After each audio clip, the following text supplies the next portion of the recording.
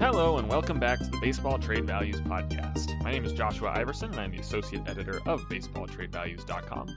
Joined as always by founder and owner John Bitzer. John, we're into February already. We're a 12th of the way done with 2023. How you doing? I know, it's weird.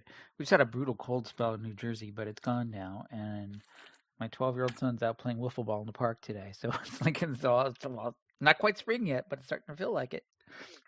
Yeah, it got chilly here. We started seeing some temperatures that began with a 3. It's concerning here in Arizona. We saw it was I think it was like 10 degrees lower than the national average, or not the national average, the typical average for this time of year. A couple days there, so chilly here as well. Different kind of chilly. It's still sunny and bright, and you can still go outside, but Yeah. But yeah, I mean, trucks are departing for spring training locations with equipment, and we're only 2 weeks-ish away from pitchers and catchers reporting, I think. So, you can start to feel a buzz. But with that, it feels like things have been winding down a little bit in the hot stove area. I think we're going to see a couple of things still happening, but it's been a little quiet lately. yeah, you look around the league and there's not a whole lot left. It doesn't seem that needs to be done. I mean, there's plenty of teams that are incomplete, but that seems partially by design and partially just there's nothing left for them to do. Unless Brian Reynolds is moving in these next couple weeks. I think we're gonna see a bit more of what we've seen the last week or so, which is a handful of extensions, maybe some minor moves on the edges. Once we get into spring training, teams will be able to add players to their 60-man injured lists. And so that'll take them off the 40-man and open up spots for either lower tier free agents or just shuffling guys around, waiver claims, that kind of stuff. So maybe we'll see some more activity then, but I think you're right. We're in a little bit of a quiet spell as we start to head towards spring training. Yeah, to that last point, I mean, there's still some decent relievers out there that haven't signed. Andrew Chafin's still out there, Michael Fulmer, Mike Moore, who had a good season. And, I was we'll talk about the Royals in a minute here as well, but JJ Piccolo, the GM of the Royals, said, no, we're not done yet. We got a couple other moves we think we might be doing. And so it makes you wonder, their closer, Scott Barlow, has some value. They seem to be kind of clearing out veterans for younger players, and he's new there in Kansas City. And so, he was the assistant for a while, but he's new in that particular chair. And so he seems to be very sort of clear-sighted about, okay, we're not quite there yet, so I'm going to trade away veterans, and I've got a couple more. So you naturally think, is Scott Barlow on the block? So I could see that happening along with some of those other free agent reliever signings. So there may be some movement in the reliever market, both in terms of trade and free agency coming.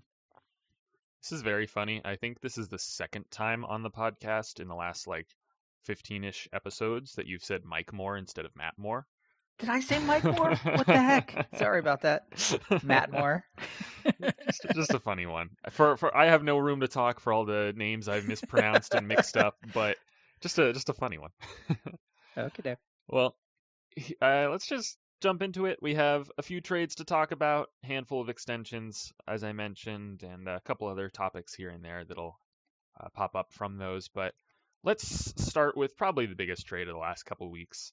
The A's continuing their fire sale. They traded left-handed pitcher Cole Irvin to the Orioles. They also sent right-handed pitching prospect Kyle Verbitsky, and in return received Darrell Hernandez, infield prospect. See, I give you a hard time about a name, and then I immediately stumble in the first trade we're talking about. So we had Irvin at $15 million in median trade value, Verbitsky at 1.2, so that's 16.2 total, headed to Baltimore, and Hernandez heading back to Oakland at 2.7. So a really big gap there. And we're gonna get deep into why that is, how we got here. But as far as the trade itself, the Orioles have had a very quiet offseason, especially for a team that looks like it's in that take the next step stage. They look like they're in that stage where they should be adding some significant free agents, and the core is almost ready. Gunnar Henderson is Major League Baseball's top prospect, and he's about to be, I believe he debuted last season, but he's going to have his full shrift of it this year. Adley is established. He's already a stud, and there's plenty of other names up and down that system that are making their way to the big leagues.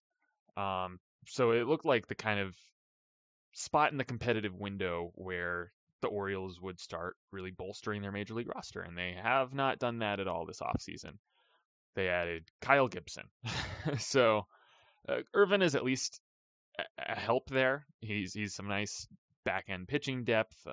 He's a solid 4 or 5. He's not gonna shoot up and be anything more most likely, but he's at least some reliable innings in the back end to help out with the kids that they'll call up and use throughout the year, the Grayson Rodriguez's and DL Hall if they get him into the rotation. So it makes some sense for them from that standpoint. And for the A's, they had just a surplus of starting pitching.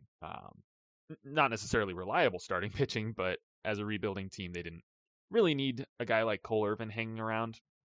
They already kind of have one of him in Paul Blackburn and a younger one of him in JP Sears. So didn't need Irvin there as well. They brought in Shintaro Fujinami and Drew Rucinski from overseas, and they want to guarantee both of those guys rotation spots. They have a bunch of kids that they need to get some work in. Kyle Muller, Ken Waldachuk, handful of others. So no great spot for Irvin. And they had just before this deal signed Jesus Aguilar to a major league deal, and so they needed a spot on the 40-man for him. So that seems to have had some sort of an influence on this trade as well. But yeah, so that's the reasoning for the Irvin side of it. But where we get into the questions is how the values line up, and with Hernandez not quite getting it done. Yeah. I'll let you take over from here. Okay, so let's just talk about Irvin's valuation for a second. He has 4 years of control. He's not even in arbitration yet, and he's, like you said, a decent-ish back-end starter. Now, if you look at other comparable back-end starters who have gotten paid in free agency, Jordan Lyles got a 2-year, $17 million deal. So he's getting $8.5 million a year for being a back-end starter with numbers very similar to Irvin. Trevor Williams, another guy who's kind of bounced around a bit, got a 2-year deal for $13 million. And so he's getting $6.5 million per year over the next 2 years committed to him. So you got $8.5 million, $6.5 million. So Irvin is right in there with those guys in terms of numbers. And he's making league minimum. So if you just sort of crunch the numbers, we had him at roughly $20 million for value for 4 years in field value. And he's going to make like 4 or 5 in salary. So there's your $15 million surplus. That's how we got that, because he's actually probably potentially better than those two guys I just mentioned. And you don't have to, you can non-tender him at any time. So there's optionality there. You don't have to commit the money to him. And we still have him at like basically a $5 million AAV compared to those guys who are getting 6.5 and 8.5. To me, that seems entirely reasonable. However, I get that back-end starters can be viewed as kind of a dime a dozen. There's oftentimes more supply than demand, and so that potentially could drive down their market value a little bit. But it doesn't explain why teams would fork over the money for a Jordan Lyles or a Trevor Williams when they could have just had traded for Irvin. So that's where things get weird. Now, contrarians can point out that Irvin's numbers on the road, were uglier than his numbers at home. So theoretically, he was benefiting from the Oakland Coliseum. So if you take him out of the Coliseum, maybe he's not so good. Maybe he's not even a fifth. Maybe. However, in the Orioles park, they made some changes to the field. It's a lot deeper. It's a lot more pitcher friendly. So you might think, okay, that's a wash. So still, maybe 15 million in surplus values. Maybe I could see a case for it being a little bit high, but not that high. And then they have to throw in another prospect just to get the Orioles' 18th ranked prospect, their 5th ranked shortstop, according to Baseball America, who was rated a 40 by Baseball America and a 40 plus by Fangraphs, which is why we get his low valuation number. So that's a big gap. We might get into the article I wrote about the A's and kind of what they're doing, which doesn't match our model and what most teams use. So our model is basically saying, here's what the consensus thinks. The A's are like, okay, here's what we think. And there's a gap there. And that explains a lot of their moves. And so one other point I will make on Hernandez is sometimes we've heard teams who really like a prospect will pay a little bit more for them, kind of jumping the gun, thinking they will increase in value in the next year or so. They have a little helium. They may be undervalued right now. So you could probably squint and say maybe Hernandez could be a little higher, maybe Irvin could be a little lower, but there'd still be a gap. And that's largely attributable to the difference in the modeling that we do versus what the A's do. Yeah, to your point about the A's having to add a prospect in here, they've done that a couple times, and it's always kind of a head scratcher. Mm-hmm. It's never anybody too huge, but I'm just looking through our logs here. They kind of did that with the Sean Murphy trade. They added Joel Payamps, headed to the Mm-hmm. Brewers. We had him in a 0, and he was kind of just a roster filler type guy anyway, so that's not a huge deal on that one. In the Sean Manaea trade, they added somebody Holiday. I Yeah, don't uh, some prospect, last name Holiday, even though that one was kind of like this one.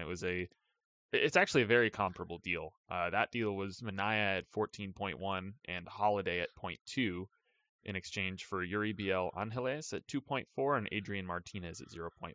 So this was a very similar deal where they kind of, obviously Manaea, a better pitcher than Irvin and only had 1 year of control remaining at the time. But they shipped off a seemingly valuable starting pitcher in exchange for one prospect that they seem to like more than anyone else, and particularly a guy whose game is more oriented around speed and contact rather than where everybody is trending these days, which is with batted ball data and how hard can they hit the ball. The A's have very clearly gone against that in their last handful of deals. It seems like they kind of did the same thing with the Sean Murphy deal, targeting Asturi Ruiz in that deal instead of just hanging on to William Contreras. But yeah, there's been a couple of these cases where the A's, they're already losing the trade, but then also throw in a prospect just to make a friend or something. I don't know. Yeah, that's inexplicable to me as well. I mean, but to your point about they're targeting this particular type of kind of speedy contact hitter guy. So far, that hasn't worked out well based on what they got in the Manaea deal. Angeles was Rule 5 eligible. They did not protect him, and he was not selected. So his value has gone down since then. And seemingly the consensus says, no, we don't think he's worth anything. No team actually would take him for basically free. So go figure. Esteury Ruiz is was ranked eighth in the Brewers farm, which is kind of a middling farm, and this one, Hernandez was ranked 18th in the Orioles farm, which is a stronger farm, but nonetheless, he's, in that 40 area. So they're really kind of ignoring value and targeting the type of guy that, for whatever reason they like. And that's worth I wrote a whole article about the valuation thing, how they're losing their value in each one of their trades. But there's also sort of I think a topic to explore there, why they would be so committed to targeting this type of speedy contact hitter, because nobody else is. Like, I'm thinking of Xavier Edwards, who bounced around from the Padres system to the Rays system. Now he's in the Marlins system. He's lost value in each time. Like, he can hit for average and speed, but that's about it. Like, why is no one else targeting him? So they're clearly going against the grain, and maybe it has something to do with the upcoming shift rules changes. I don't know. We'll just have to see. Yeah, that seems to be the popular answer to it, is that it's about the shift rules, it's about the larger bases, it's about the pickoff rules as well, and so it's speed could come back a little bit this year. It might be easier to steal bases, it might be easier to run out a single, that kind of thing, an infield single, but it just seems like a weird spot to focus so many high value trades on. Like, I get it if you're picking up a couple of these guys as like the second or third piece because you go, oh, hey, they're fast, that might be more useful now, and I think we're going to jump the gun on this, market inefficiency type thing. But when they're the centerpiece of every deal and you're foregoing millions and tens of millions of dollars, honestly, between all these trades in value just to get the speedy guy because you think it's going to work out, there's something wrong there. There's something missing there. Yeah, and plus it's ignoring the market. The market is basically saying, we don't really care that much. Why do you guys care that much? And so, like, they could have gotten more. It doesn't make any rational sense to overpay for guys who are not all that in demand from the rest of the market. They should, to your point, that could be a secondary piece, but not the primary piece. Right, right. It's weird.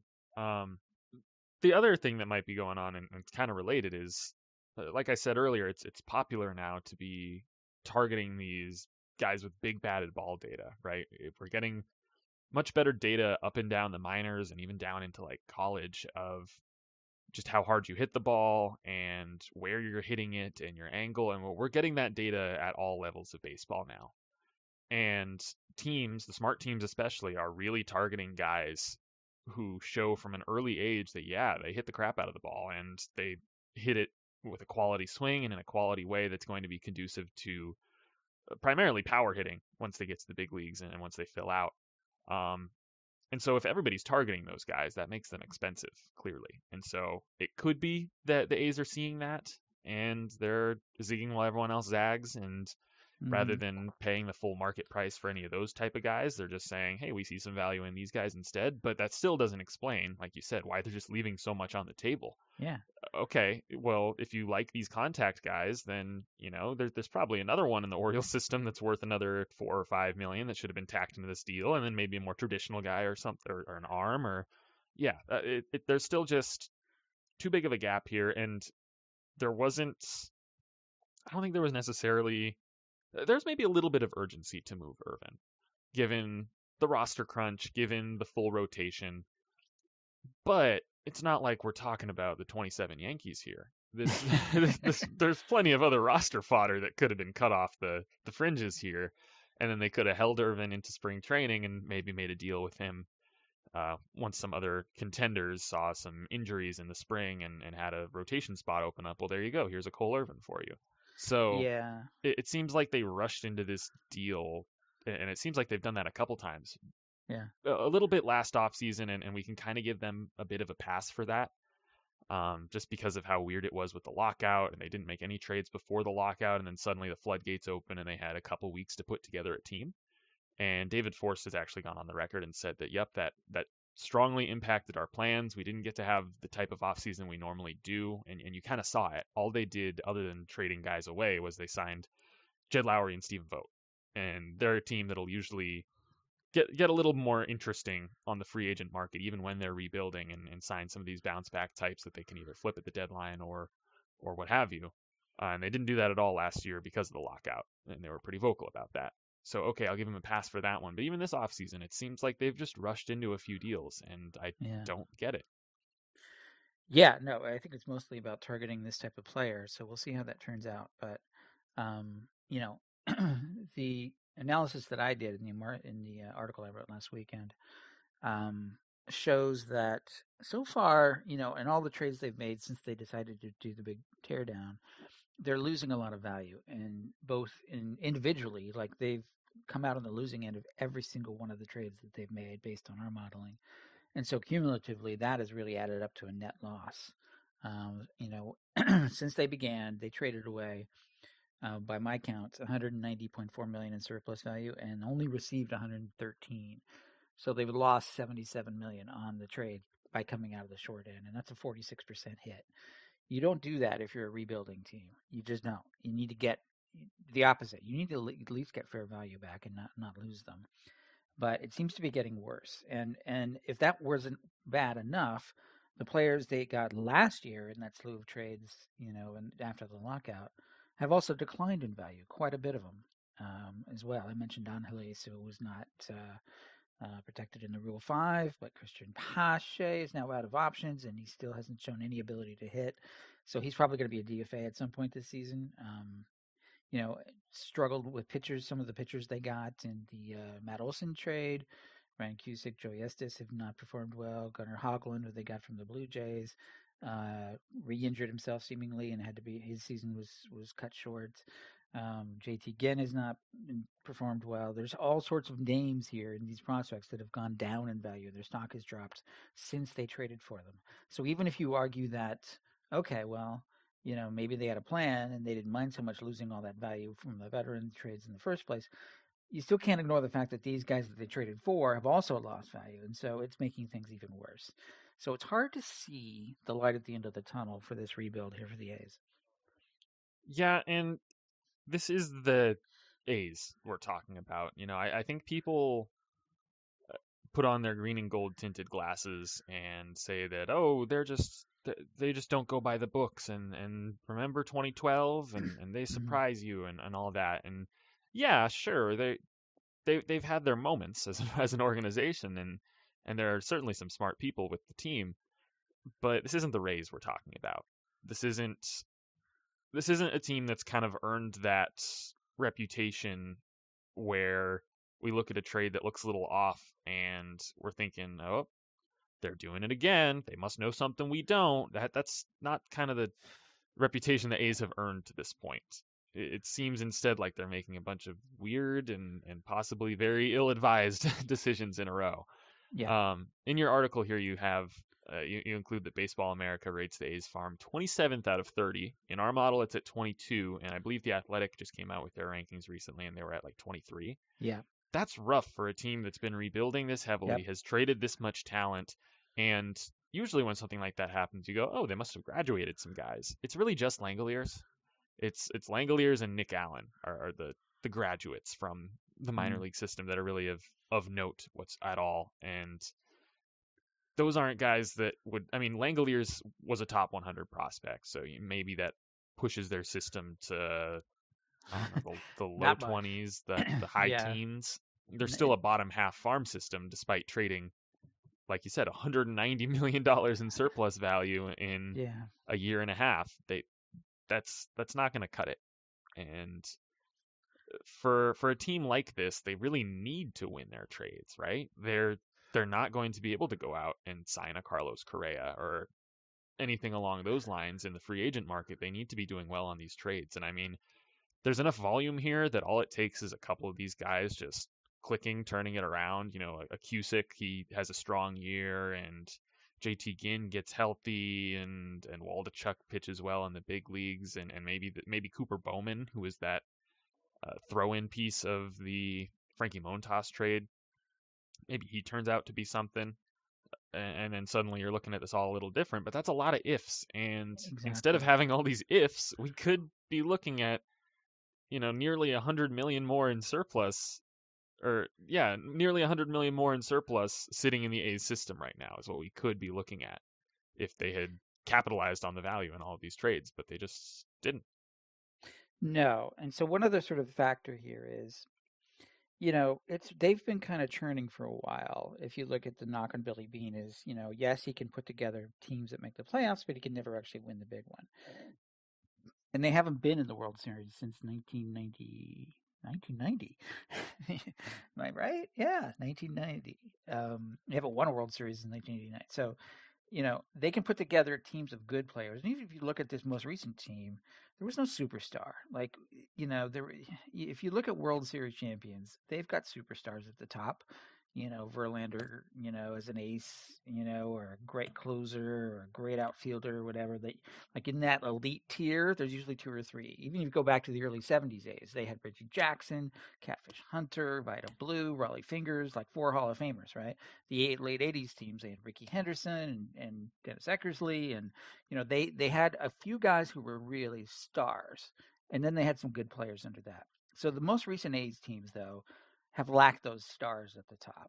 They've had the good ones, but not the great ones. And so one could argue they know that, and they're sort of reaching, thinking maybe this guy Hernandez could be a star. Maybe Esteury Ruiz can be a star. Maybe if we sign Robert Poisson, and he'll be a star. And they've all, it's not working. Maybe we reach for Austin Beck, and he can be a star, and it didn't work. And so they keep striking out, trying to land a star somehow, either in the draft or in the international market or in trades, and it's not working because these are very high risk picks, and the risk has come back to bite them. And then they flip that though, and they draft Daniel Susac with their first pick, even though they already have 100 catchers in the organization. It's it's a deeply weird system and a deeply weird team the last couple years, and I don't see a clear path for them. I think 2023 is very make or break for the organization as a whole, both on and off the field. There's all the stadium stuff that we don't need to get into because it just makes me sad. Yeah. But very make or break. You mentioned Pache, who is out of options, and it pretty literally is make or break for him if he has a bad April, May, he's gone. Yeah. But a lot of these guys could really see their value swing pretty heavily in either direction this season, and that's going to kind of dictate: are we looking at the A's maybe starting to creep into it in 2024 and being an actual contender again 2025, or are we looking at another 4 or 5 years before we really start talking about them making the playoffs again? Based on what I'm seeing, I'm sure it's the latter. Yeah. Well, pretty, Exactly. It's pretty clear that there's not a lot. They're just not getting a lot of talent back. So sorry, didn't mean to derail the whole thing on the A's, but it seemed like since we were talking about that last trade, that was the opportunity to do so. That's the A's. I'll go ahead and link that article in the show notes. But let's move on to the rest of the trades and transactions. The Twins, they acquired Michael A. Taylor from the Royals. We had Taylor at, if I can find this, where did Michael Taylor go? They had Taylor at $2.8 million in median trade value. He heads from the Royals to the Twins. In exchange, the Royals received 2 pitchers, minor league relievers Evan Sisk and Steven Cruz. Cruz at 0.4, Sisk at 0.1, so that's 0.5 total. Bit of a gap there. Comes out to I believe, a minor overpay by the Royals, but still accepted by the model. It's kind of interesting that original reports, when it came out that the Twins were interested in Taylor, the name that the Royals were asking for was Josh Winder, and we had him at like 8 or 9 million in median trade value, so that would have been a clear overpay, but the Twins were saying no to that, and they eventually worked out a deal here with Sisk and Cruz. Taylor is really perfect Byron Buxton protection, because we know he's going to max out at like 120 games in a season. That's the most you can project him for. He might surprise and get you to 140, 150, but the most you can reasonably project him for is 120. And of those 120, maybe only 80 of them will actually be in the outfield. He DH'd a lot last year to keep himself healthy, and that didn't fully work, but keep himself healthier, I guess. And when he's out there, he's a superb defensive center fielder, one of the best in the game. And then once you pull him and stick him at DH, you have a bit of a drop off there. They were playing Nick Gordon out there sometimes, and Max Kepler sliding over, and now they have Joey Gallo, but you probably don't want him playing a lot of center field either. Their next option would have been like Gilberto Celestino, and that's not ideal. But Taylor is a fantastic backup. This is the role he was built for, is being available for those other 80-ish games that Buxton isn't going to be in center field. Now they get to still have a superb glove out there. And, he's not the worst hitter in the world. He actually had a decent offensive season last year. I think he was about a league average bat. He can hit opposite side pitching, and he's a righty. I think he can hit lefties, so you can use him as a short side platoon guy. Right. So it's really a great fit, and it cost the Twins basically nothing. Adds to their depth. On the Royals end of it, they had some prospects. They want to get some looks. They want to see what they have with Drew Waters and a couple other names there. And so it makes some sense that they would move on from Taylor, save a little bit of money as well. I believe he's making like 4 or 5 million, if I can pull that up. Yeah, somewhere in there. Yeah. So yeah, just a nice little trade that makes sense for both sides. Maybe the Royals didn't quite get full value on Taylor, but once you're into these little numbers here, the error bars, there's still a bit of an error bar on these, and if they particularly liked one of these relievers, that makes it a lot easier for them, and we're just talking about percentage points here. So yeah, exactly. One takeaway from me is that's a really good defensive outfield that the Twins have. Gallo's really good in left field defensively. I think he's won a Gold Glove before in the outfield. Kepler is a really good defensive right fielder, and now you've got another Gold Glover in Taylor in center, backing up Buxton, who you mentioned when he's playing, is really good. So they've the pitching staff must love that outfield defense. So even if you only use Taylor for late inning replacement guy for Buxton, you're still you're not going to lose anything in terms of defense, and you might get a little bit of offense from him, but not that much. He's not known for that. But it also, second point is they have a lot of outfielders, right? Where you're going to put Larnach and Wallner and Kirilloff, and Kirilloff's probably your first baseman because they traded away Arias, but it feels like there's been a lot of speculation about, are they going to trade Max Kepler because he seems like the obvious one to go because he's on a fixed contract and with only like a year plus an option left. But on the other hand, if you sign Correa, you kind of want to try to go for it, right? So why not keep your veterans and see what you have, and then maybe trade at the deadline if you're not in it. So since we haven't seen anything of note recently in terms of rumors of Kepler since the Correa signing, I have a funny feeling that that's their strategy. Let's just go with what we got, and and see if we can contend. Yeah, I think right now they're good with Kirilloff at first, Larnach and Nick Gordon kind of shuffling around DH along with Buxton on his off days and kind of rotating those guys around. The most recent reports that I saw were that they haven't had much traction on Kepler and they're planning on holding on to him at least for now. Mm-hmm. And it's an interesting case. There's been a lot written about Kepler because he just has historically low BABIPs throughout his whole career. And people are saying, well, could the shift help him more than other hitters? Could removing the shift make him a much more valuable hitter? And there's kind of some pushback on that because it's more than just he gets hits into the shift a lot. There's a lot more to it with him and his batted ball profile. But he has historically hit the ball very hard. And as you mentioned, he's a pretty solid corner outfield defender. So I think there's an argument to hanging on to him. Like you said, you've got Correa. You made the big trade for Pablo Lopez. You're going for it right now. Why not just keep some depth? And if things really go well, then maybe you're trading Trevor Larnach at the deadline for another pitcher or something along those lines. If things don't go well, then yeah, we can talk about trading Kepler in a month or two. Mm-hmm. But yeah, they have an interesting team there. I'm excited to see how the Central plays out because the Guardians sat pretty pat. They added Josh Bell and not a whole lot else. Mm-hmm. And they have a young team, and so maybe they're projecting some growth already on the players who are already there. But I think the Twins did a lot to close that gap this offseason. Mm-hmm. All right. Sticking with the Royals, they made another trade. They sent Adalberto Mondesi and a player to be named later to the Boston Red Sox in exchange for left-handed reliever Josh Taylor. We had Mondesi at $1.5 million and Taylor at $2.4 million, so we're guesstimating the player to be named later at about 0.9 if it's anywhere. Honestly, it's an accepted trade as is, 1.5 for 2.4, and the player to be named later is not likely to be anybody of too much value, so it's tentatively accepted by the model. Just an interesting trade here. So the Red Sox, they lost Xander Bogaerts this offseason, and they really were and still are piecing together their kind of up the middle situation right now between Christian Arroyo and Enrique Hernandez. And so they add Mondesi into the mix. You can't. He's an even bigger injury question than Byron Buxton. You can't pencil Mondesi in for any more than like 60 games. But he's been an interesting player, a high upside guy, some speed, some power, a good glove at shortstop. If they can keep him on the field and maybe tap into a little bit of that, this could be a really nice buy low for them.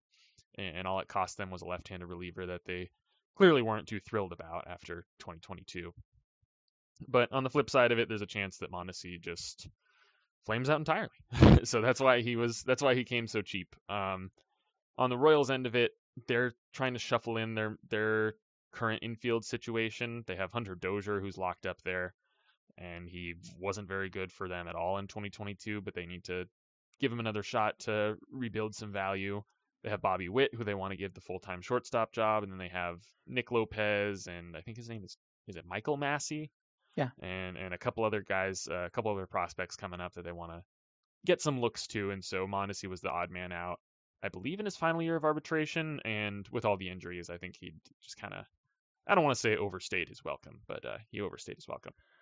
Yeah, I mean, he's been kind of a buzz guy for years. Like, Mondesi's so talented, and then he never quite puts it together. Then he gets injured, or he doesn't hit as well as you think he's going to hit. If you look at his WRC pluses, you're like, oh, you think they're going to be higher, but they're below average every single year. So something was wrong there, and also he was out of options. It's just the list goes on. Right? There's talent, but a lot of butts there. So that's why he came cheap, to your point. And so, look, it's not really, why not try it? Basically, for the Red Sox, why not give him a shot and see if something happens? Maybe he clicks with a change of scenery and different coaching. I don't know, but it's worth a shot at that low price. So it's hard to say that's nothing bad you can say about that from their point of view. And the Royals, like I said, they're ready to kind of cast off some veterans. He only had a year left on his of control. And they did get a veteran reliever back, but that's why I think maybe they might flip another reliever like a Barlow, just to kind of keep the merry-go-round turning over there in the bullpen. Yeah, good call. I could see them.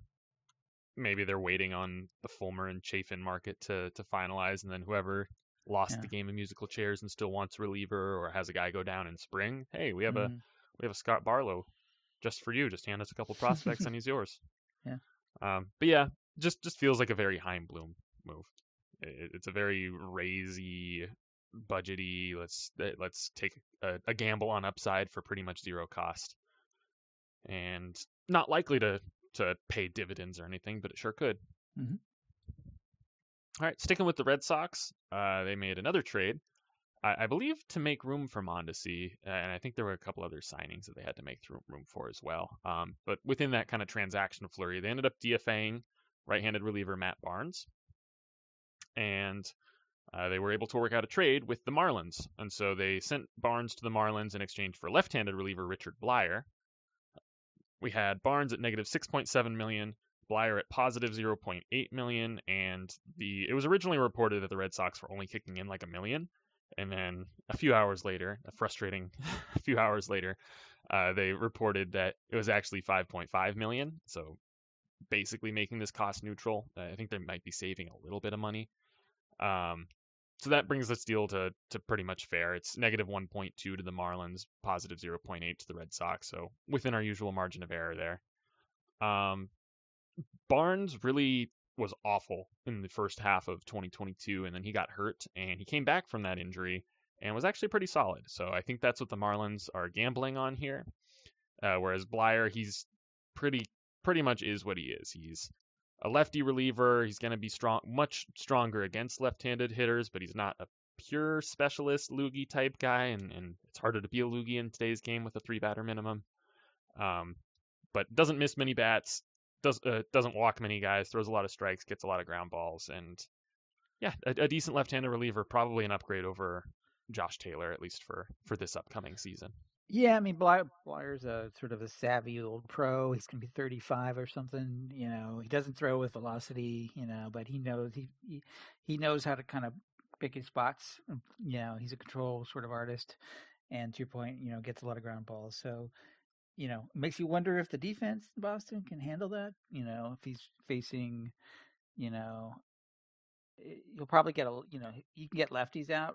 Maybe a little dicier against righties, but we'll see. But he's a proven lefty, so why not? Yeah, Bleier against righties with the Green Monster out there in left field. We'll see how that goes. Yeah. But hey, he doesn't throw hard, so maybe they won't hit it that hard. Just bounces off, right? Yep, that's how it works, right? The old adage of, hey, he's throwing hard. Well, that just means it's going to come off the bat harder, that kind of thing. Well, maybe it works in reverse. Exactly. Yeah. But yeah, it's. I think the Marlins also had a handful of left-handed relievers, and so they're just kind of balancing out their bullpen handedness a bit with this trade, and they didn't really have anybody who you felt really good about in the late innings. And I'm not saying Barnes is a guy you do just off the bat feel good about, but he's a guy who really could step into that. It wouldn't be a surprise at all to see him return to being a pretty locked down late inning reliever, and that's the type of guy the Marlins need, and that's the type of guy Richard Bleier was never going to be. So this may be an appropriate point to sort of mention. We talked about earlier how Matt Moore and Andrew Chafin and Michael Fulmer are still on the market, but Moore and Chafin are two lefties who are, coming off really good years, and in Chafin's case, a couple of years, and they're still out there. And there was a report that said they wanted money. The deal that Matt Strom got from the Phillies was an overpay, according to our model and by seemingly the entire baseball world. And what happened was, according to the report I read, I think it was from Ken Rosenthal actually, that Chafin and Moore think, okay, we're at least as good as that guy, so we need to get that money, and no one wants to pay them that money because everyone says, uh-oh, the Phillies overpaid for Matt Strom, which set the market too high, and so now they're stuck. Nobody wants to pay what Chafin and Moore are asking, basically, and so that's why maybe you could argue that the Red Sox went this direction instead for Bleier. Yeah, that's a really good point. And the third name that's out there that kind of a wild card is Zach Britton. Oh, right. He's a bit in the same boat. He's had some teams interested, and he's coming back from an injury, so it's a bit different. But yeah, the Matt Strom contract was 2 years, $15 million, and I'm looking at Roster Resource right now, the free agent tracker. They didn't have a contract crowdsourced for Andrew Chafin because I believe he had a mutual option, and so they didn't do the crowdsourcing for him. But Matt Moore was projected at 1 year, $5 million by the Fangraphs readers. And Strom got 2 years, $15 million. And I think Matt Moore had a better year last year than Strom. Yeah. So you're right. That's got to be a big part of the gap is Moore's pointing at that contract and other teams are saying, no, thank you. You're Matt Moore. Because you came out of nowhere after all those years of struggles. But Strom was good in the first half of the year. Then he really fell apart in the second half. So you could argue the Phillies were just sort of, hoping that he can sustain, the quality of work that he had in the first half across an entire season, even though it's doubtful that he can based on his track record. But they overpaid basically for Strom. So now the other guys want to get overpaid too is the basic problem here. Yeah, and I think what I mentioned earlier in the episode that teams are probably waiting until we get to spring training and they can slide guys off the 40-man roster and onto the 60-man injured list and then open up some spots for these guys. There's no reason if there's no heavy competition for any of these guys right now, which it doesn't seem like there is. I mean, things could change. One of them could sign while we're talking right now, but if there's no heavy competition, then why not wait 2 weeks and just get the same deal done and not lose a player in the process? All right, and then the one last move we have to talk about, one last trade, I guess we have to talk about this episode. It's further fallout from the Barnes and all the other Boston transactions. The Red Sox DFA'd Franklin Herman, a young right-handed reliever, and ended up trading him as well. They traded him to the White Sox in exchange for another right-handed reliever, Theo Denlinger. And we had Herman at 0.7 million trade value, Denlinger at 0.2. So still within our usual margin, just kind of a depth 40-man fringe move. Mm-hmm. Herman perhaps might ring a bell to some Red Sox Yankees fans because he was the prospect included in the Adam Ottavino trade, which was notable because there was some. It was unusual that the Red Sox and Yankees would make a trade, and there was some cash involved in that one as well. And basically, Boston ended up buying, quote unquote, Herman in that deal, but then didn't seem to work out. So here they are. They're trying again. I've noticed a bit of a revolt in Boston right now. Not surprising. People have been calling for Chaim Bloom's head for a couple years now because, of course, they have. But particularly with the roster management and the guys who are getting cut, because they're hanging on to Ryan Brazier really tight. And he was not good for them in 2022, and I believe he's out of options. He had much better peripherals, though, and it seems like Chaim and the Red Sox front office are really betting on him to bounce back this year. But yeah, he's survived a lot of these tough roster cuts. He's survived when Connor Siebold and Frank Herman and Matt Barnes got cut instead. And he had a 5.78 ERA for them last year, but a 3.61 FIP. Yeah, so we know, and we know Bloom's an analytics guy. And I'd seen a report that one of the reasons they DFA'd Matt Barnes, despite the little blip in his return from injury late last season, is because his numbers were trending the wrong way. The expected numbers looked bad to them, and we can see that as well. And we can also see Brazier's numbers when you look at kind of deeper, when you look at StatCast data. It's a little bit better, so it makes total sense. We have Brazier with a little bit of surplus value, so I get that. What Bloom's probably seeing the same thing. Yep, it's the Rays mentality that he brought over to Boston. People are just a little unhappy that the Rays mentality came without also opening up the checkbooks the way Andrew Friedman has done in Los Angeles, where he brought that kind of smart forward thinking, but also had the green light to spend and support it. And that hasn't quite happened in Boston. Obviously, they did sign Yoshida and they extended Devers, but they also lost out on Bogarts, traded Betts a few years ago, that kind of stuff. So that's where some of the disconnect comes with the fan base calling Totally. for Bloom's head. Totally. Bloom's the kind of guy that, he and the owner, John Henry, will get along well because they're thinking along the same lines about, efficiencies and such. But the Red Sox fans don't like that. Dombrowski was a better fit for the fans, if not for the owner, because he's just like, okay, damn the torpedoes, I'm going for it. And they love that. But so I think there's a PR problem in Boston, to your point. Yeah, this is a tangent. I was listening to an older episode of Effectively Wild. I'm way behind on that. And they were talking about Dave Dombrowski. I think this was around when he signed Taijuan Walker to a very lofty contract. They're talking about him. They were wondering if Dombrowski could just do this with any team. He has this skill of convincing owners to open up the pocketbooks. Mm-hmm. And I think it's a bit of it goes both ways. If you're signing Dave Dombrowski to run your team, you're not doing so with the expectation that he's gonna penny pinch. You know who he is. You know what you're getting yourself into. But how far does it go in the other direction? If you stuck Dombrowski on the A's, what happens? Yeah, no, I don't think he's ever been in that.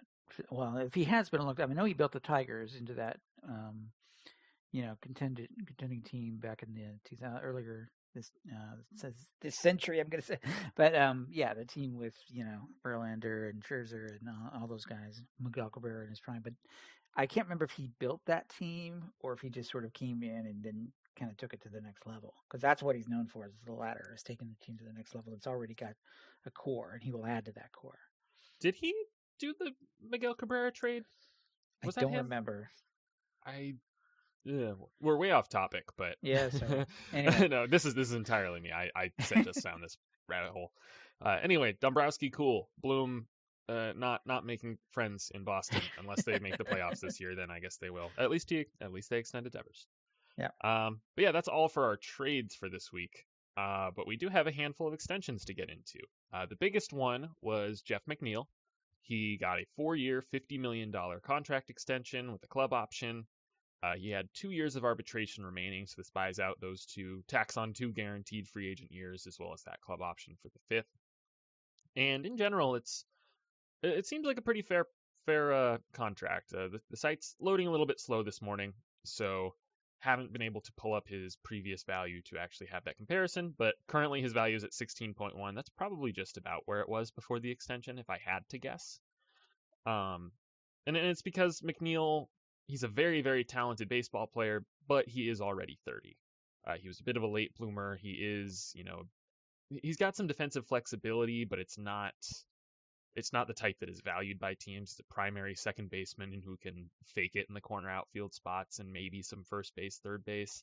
That's not a defensively valuable player. So as good of a hitter as he is, and as good of an overall player as he ends up being because of that, he's not the type of guy who is going to get some lofty 6 or 9-figure numbers, 9-figure total value on a contract either now or when he hit free agency, especially because he was going to hit free agency as a 32-year-old. And we know the market hasn't been super kind to players in that kind of age range. So it's a good call for him to get his money now. He also had a bit of a down year.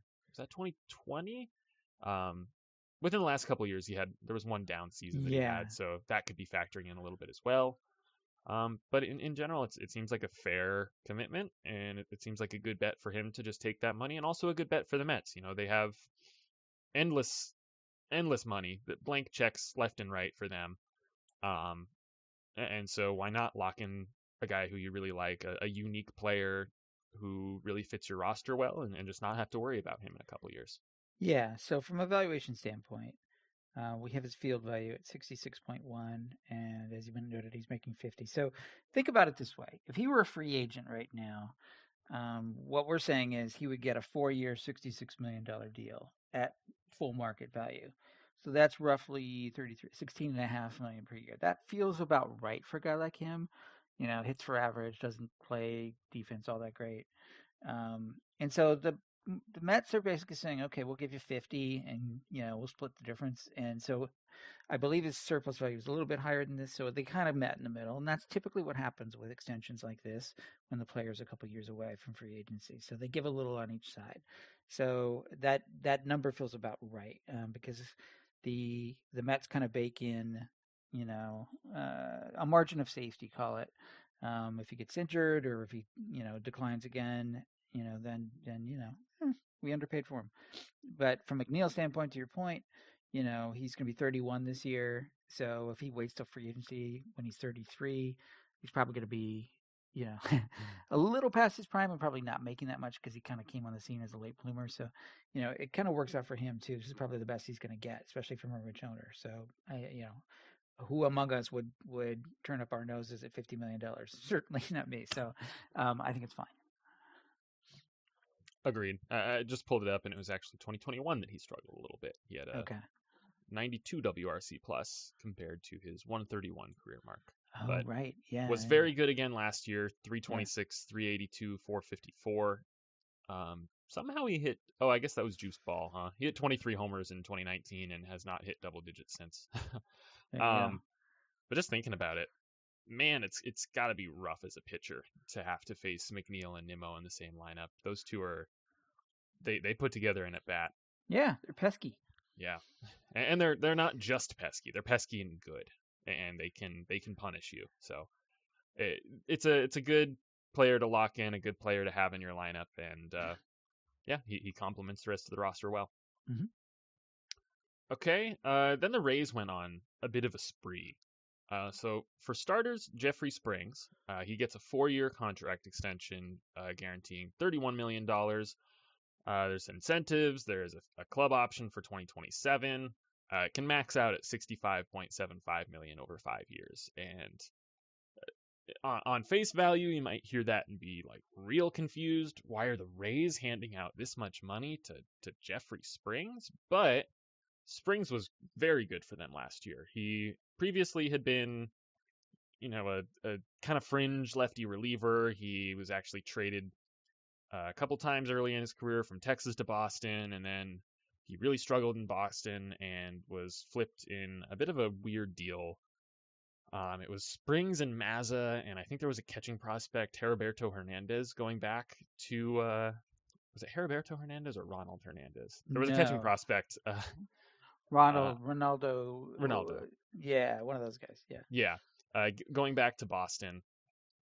And at the time, we had that as a big overpay because the Rays were trading for these two fringe, like DFA fodder relievers and giving up a real prospect.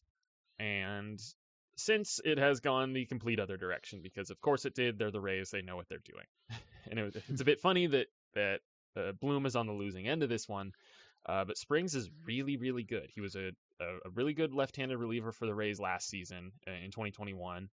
And then they started working him into the rotation in 2022, and he got even better. He had a 2.46 ERA, 3.04 FIP, 3 wins above replacement on Fangraphs, made 25 starts. So this is another case of the Rays finding something out of nothing and then jumping and locking into that before he gets really expensive. And he could have gotten really expensive if he kept this type of performance up.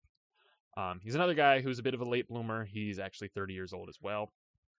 And so he was never going to get, unless he just completely broke out, it was very unlikely he was going to get any crazy guarantee in free agency when he hit it a few years from now. But instead, he gets his guarantee now. The Rays lock in a solid left-handed pitcher into their rotation, and just makes sense all around.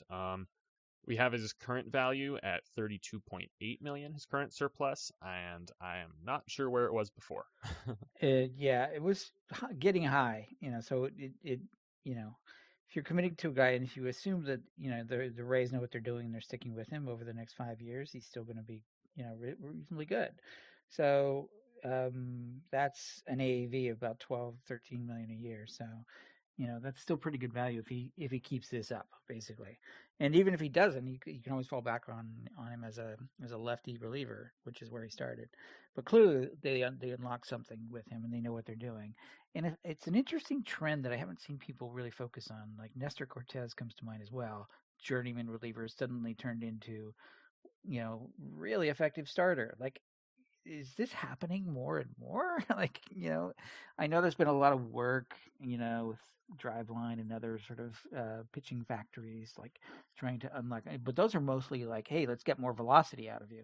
These are slightly different cases. These are like, let's fine tune that slider and make that your out pitch, and then, go from there. And so there's different ways to skin a cat here, and I think the Rays are onto something. They unlocked something with Springs here, and now he's getting rewarded for it, and they're extending him with confidence that they can continue this. So it's a really interesting trend. I think a big part of it is the line between starter and reliever starting to blur more, Mm-hmm. and we've seen this last probably 10 or 15 years at this point. But with teams no longer expecting 7 innings out of a starter every time, with them being okay getting 5 innings or even 4 on some cases, it makes it a lot easier to take a guy who's been in the bullpen and slot him into a starting role and see what happens. And I'm not saying Nestor Cortez. I know Nestor Cortez goes deep into games. I'm not saying that he's one of those 5 inning only types. But once you're okay with taking a chance on a guy like that and trying them in the rotation and knowing they might only go 5 innings, then if you unlock something that makes them better, and whether it's a third pitch or just refining a pitch they already have, or they build stamina or whatever, then they can make that jump into a Nestor Cortez who is just a full-fledged starter now. He goes deep into games. He's not just one of these kind of in-betweeners. So I wonder if that has something to do with it. And I do really like your point that they can fall back on moving Springs back to the bullpen if things don't go well. And yeah, maybe he'd be a little bit overpaid as just a lefty reliever at this salary, but that's kind of the floor of the deal. Yeah. Whereas there's a whole lot of upside for him to be massively underpaid as like a number 2 starting pitcher like he was last year. Yeah. All right, moving on from Springs, there were a couple other deals the Rays made. They extended Yandy Diaz, who's kind of a hitter version of Springs, if that makes sense. I did want to mention as well that the reason for all these extensions is because we're in arbitration season. We're starting to see some players go to arbitration hearings, and a lot of the times you'll see some of these multi-year arbitration deals worked out to avoid a hearing. And maybe if they're even a little bit apart on the 2023 salary, they can come to an agreement that covers some extra years and leaves everybody happy in the end, and they don't have to go to that hearing. So that's a little bit of what we're seeing here. So Yandy Diaz, though, he gets a 3-year, $24 million extension with a $12 million team option that'll buy out. Let's see, I believe yes, his last 2 years of arbitration and 1 guaranteed year of free agency with the option for a second year there. And Diaz is a really interesting player. So for starters, he's defensively limited. He's a corner infielder, not the greatest third baseman, pretty much a first base DH type, especially as he gets a little older here. He's also on the wrong side of 30. He's 31 years old, another late bloomer. He was a guy who the Rays targeted from Cleveland. With Cleveland, you could tell he was just jacked.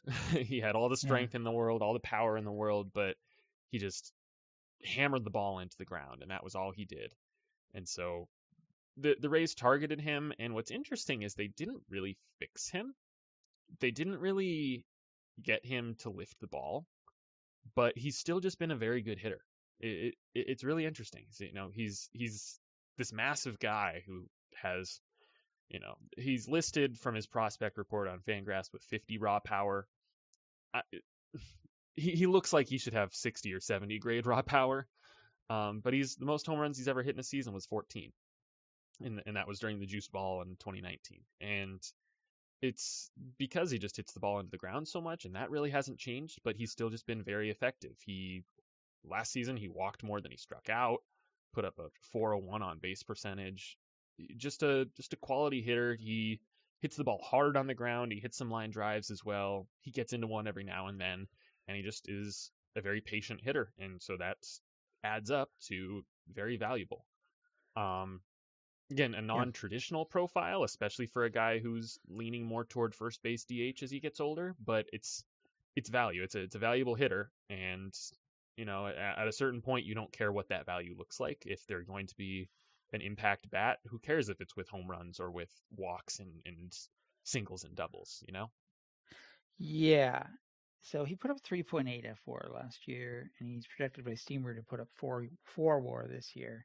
And you could, argue that is, if you want to, but the fact is, yeah, what we clearly know about him is he hits the ball really hard. Where it goes, whether it's in the air or in the ground or straight, it almost doesn't matter because, more analytics have come out that the harder you hit the ball, more good things happen. Like you hit a liner to third, maybe Chapman or Arenado could get it, but most third basemen, it goes flying right by him, right? So that's not really an out. That's a hard hit ball that found its place. And you can say that about wherever else it goes to. Hard hit balls are just harder to field. And so he's getting by with that kind of thing. So his average has been going up. It went up from 256 to 296 last year. And, he's getting a 401 on base percentage, to your point. I mean, he takes really good at bats and will take his walks. And, he's not going to strike out all that much. So that is a really valuable hitter, all told. Defense, not so much. But, for first base profile, with those kind of offensive numbers, even though he's not hitting the ball over the fence as much, he's hitting it hard everywhere when he finds one he likes. So, and you can trust him on that because he's been doing it for years. So they was like, okay, we're money in the bank. We know what he is. It's an unusual profile, but we know what we're going to get. So why not invest a little bit more in it? James Loney had a long, successful career at first base without much power, and I think Yandy Diaz has more power than James Loney. So maybe not a 1-to-1 comparison. I mean, you can go John Olerud, who's like, no power at all for first baseman, but that worked out well too. It doesn't look like his new contract has made it into the site, unless this is just another case of the site loading something weird. Okay, we'll fix that. Yeah, but at least his previous value before the contract extension was 17.7.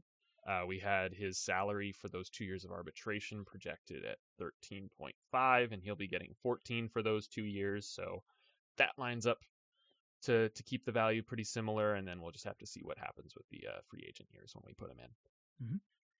Okay, and then the last Ray to get an extension was Pete Fairbanks, reliever. He gets a 3-year deal with a club option as well. It'll be a $12 million guarantee.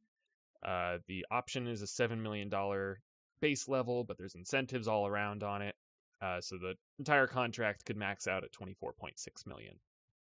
And Fairbanks is just, honestly, he's a very similar story to the other ones. I think he might be, let's see, I'm pulling him up right now. Yeah, he's 29, so a little bit younger than them, but a similar case of came out of nowhere a little bit and just has been a dominant reliever for the Rays.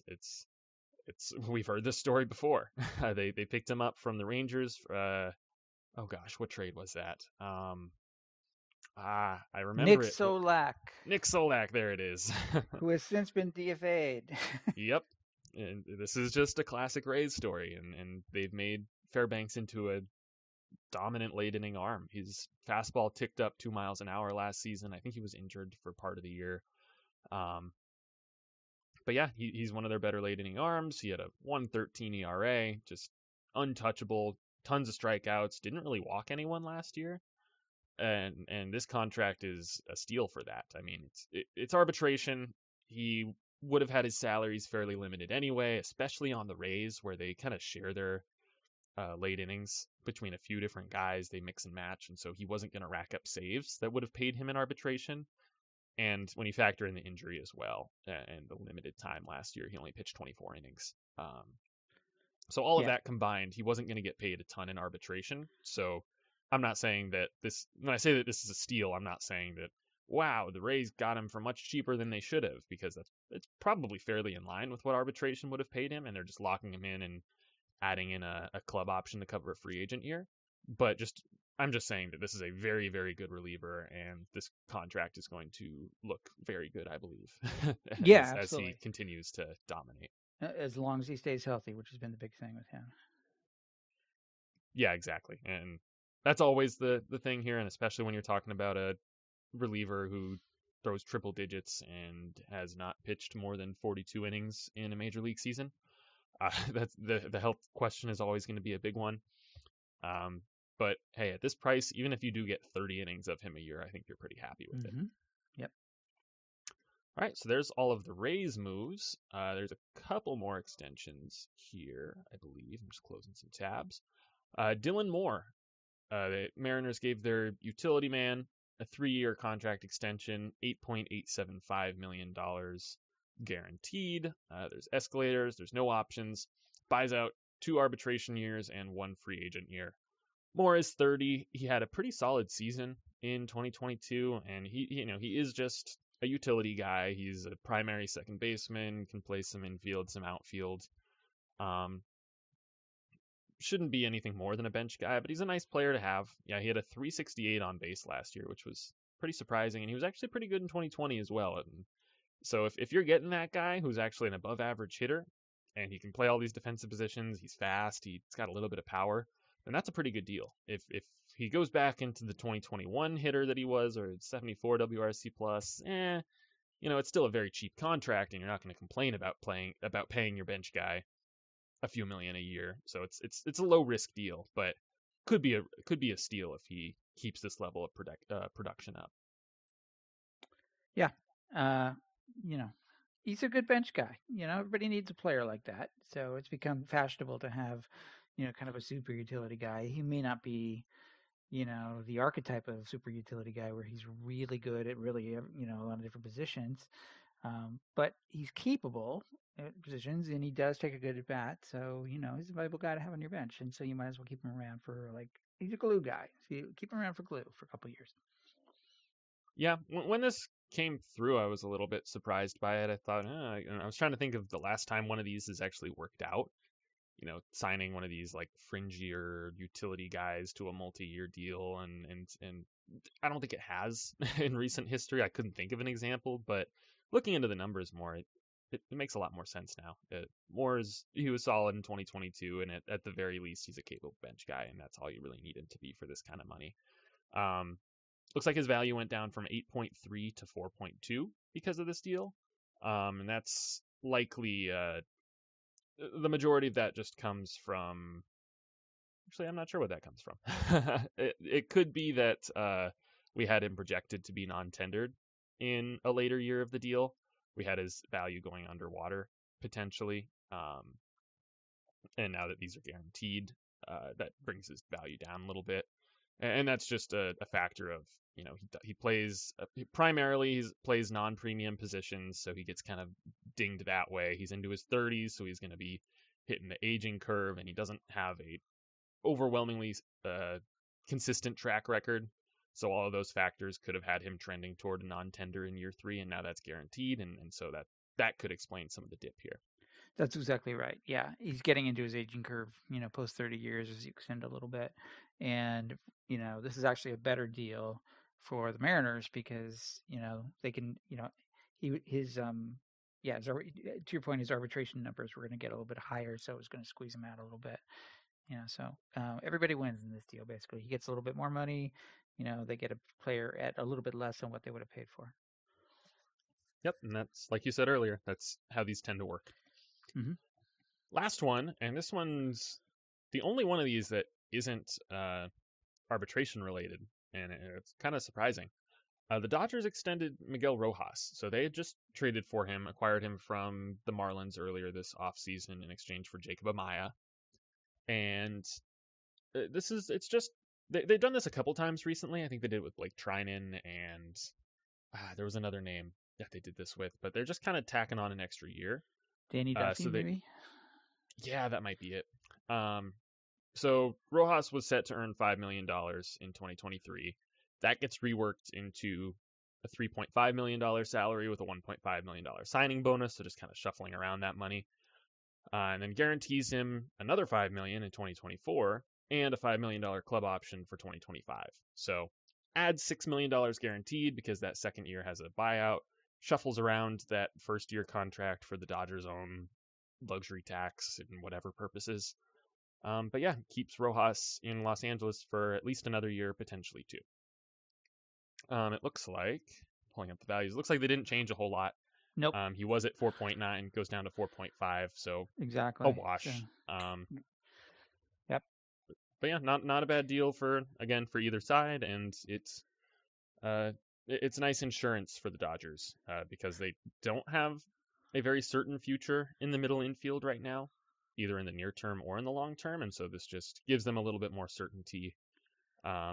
Obviously, if you're the Dodgers, you don't plan on starting Miguel Rojas at shortstop for the next 3 seasons, but he's at least going to be there as an option if there's injuries or if other things fall through. He's a reliable sort of veteran presence, to use a cliche, and it's interesting that they want to play him around the diamond because he's really just been a shortstop, but we always know shortstops are typically the best athletes on the field, so they can always play around. So I guess, sure, why not? The Dodgers have a tendency to move the deck chairs around quite a bit, so he seems open to it. But it's also interesting in that he had, I think, a hand issue he had surgery on when he was traded, and they knew that. And yet they extended him even though he was injured. So they haven't even seen him play in a Dodger uniform yet, and yet they already extended him. So they kind of, are trusting that everything's going to be fine in that regard. It sounds like it was minor anyway. So, but it's interesting. You don't usually see extensions until like, okay, let's make sure you're okay, then we'll extend you. They don't seem to worry about that. Yeah, and I guess when you're talking about a lower cost deal like this, and when you're talking about the Dodgers, there's a little bit less risk for them, even if that injury does flare up a little bit. Yeah. How much are you actually losing, and what are we talking about? Are we talking about him missing 20 games a year, or Right. What's going on? So exactly.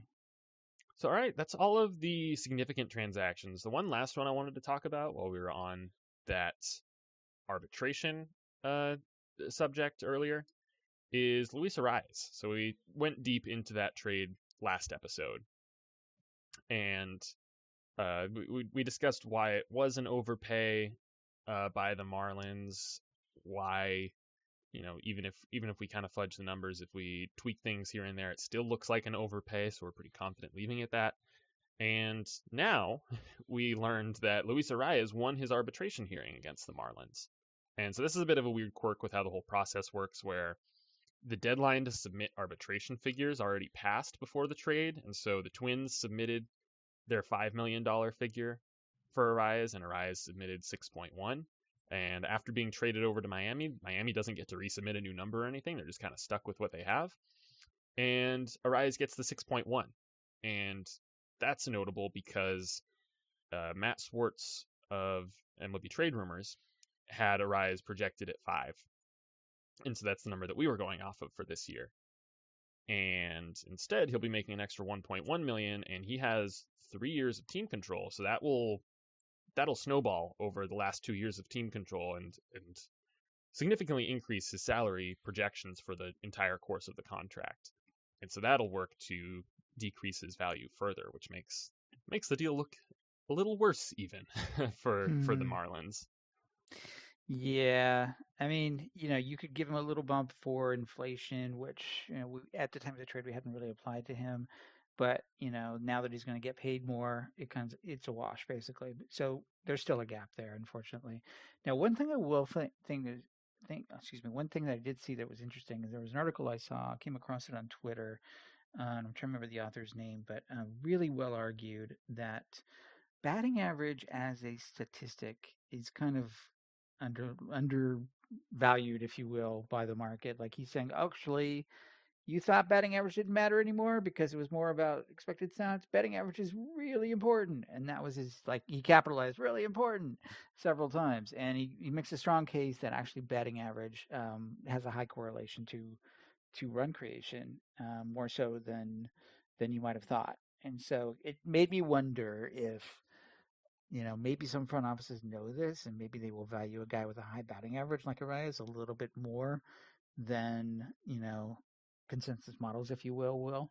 So I'm just sort of putting it in my back pocket for now, thinking, okay, well, let's keep an eye on batting average guys. McNeil, we know, has a high batting average guy, and he just got extended. And maybe the A's, as they're reaching for Ruiz and Darrell Hernandez, maybe those turn out to be high batting average guys, and we'll see. Anyway, I don't know. It's just something to look at. Maybe there's a case there. We're not seeing it right now, but if we see a lot of data points going, wow, these high average guys are getting highly valued, then we'll adjust to that. But right now, I think it's interesting. Yeah, that is interesting to keep in the back pocket. And like you said, it wraps around to the A's and I think puts a nice little bow on the episode. Yeah, that's all I have. Do you have anything else for today? No, but I do think once we'll probably see a couple of dribs and drabs of deals coming through, as maybe some minor trades, maybe I'm not sure if there's a big one coming, but once the off season is like, okay, we're done, then we'll do a recap and say, much like we do at the trade deadline, saying, okay, how'd we do? What patterns did we see? What adjustments did we make? We'll include some adjustments we recently made to the reliever model and so on. So look for that in the coming weeks. Sounds good. All right. I think that's all I have. I'm looking forward to some games starting out here soon out in Arizona. There's going to be spring training in a few weeks. There's going to be the World Baseball Classic. I already have some tickets to go see a couple of those games. It's about to be a really fun time of year. We actually have the Super Bowl coming up soon as well, and the big old Phoenix Open, and it's going to be a busy time out here. Lucky you. Well, enjoy. Yeah. All right. Well, that'll do it for this week. Thank you all so much for listening. If you have any comments or questions, feel free to shoot us an email at baseballtradevalues@gmail.com or find us on Twitter @baseballvalues. Also, be sure to subscribe to the podcast so you don't miss an episode. We'll be back in a couple weeks to break down more news and updates. So until then, stay safe and enjoy the off season. Thanks, John. Thanks, John.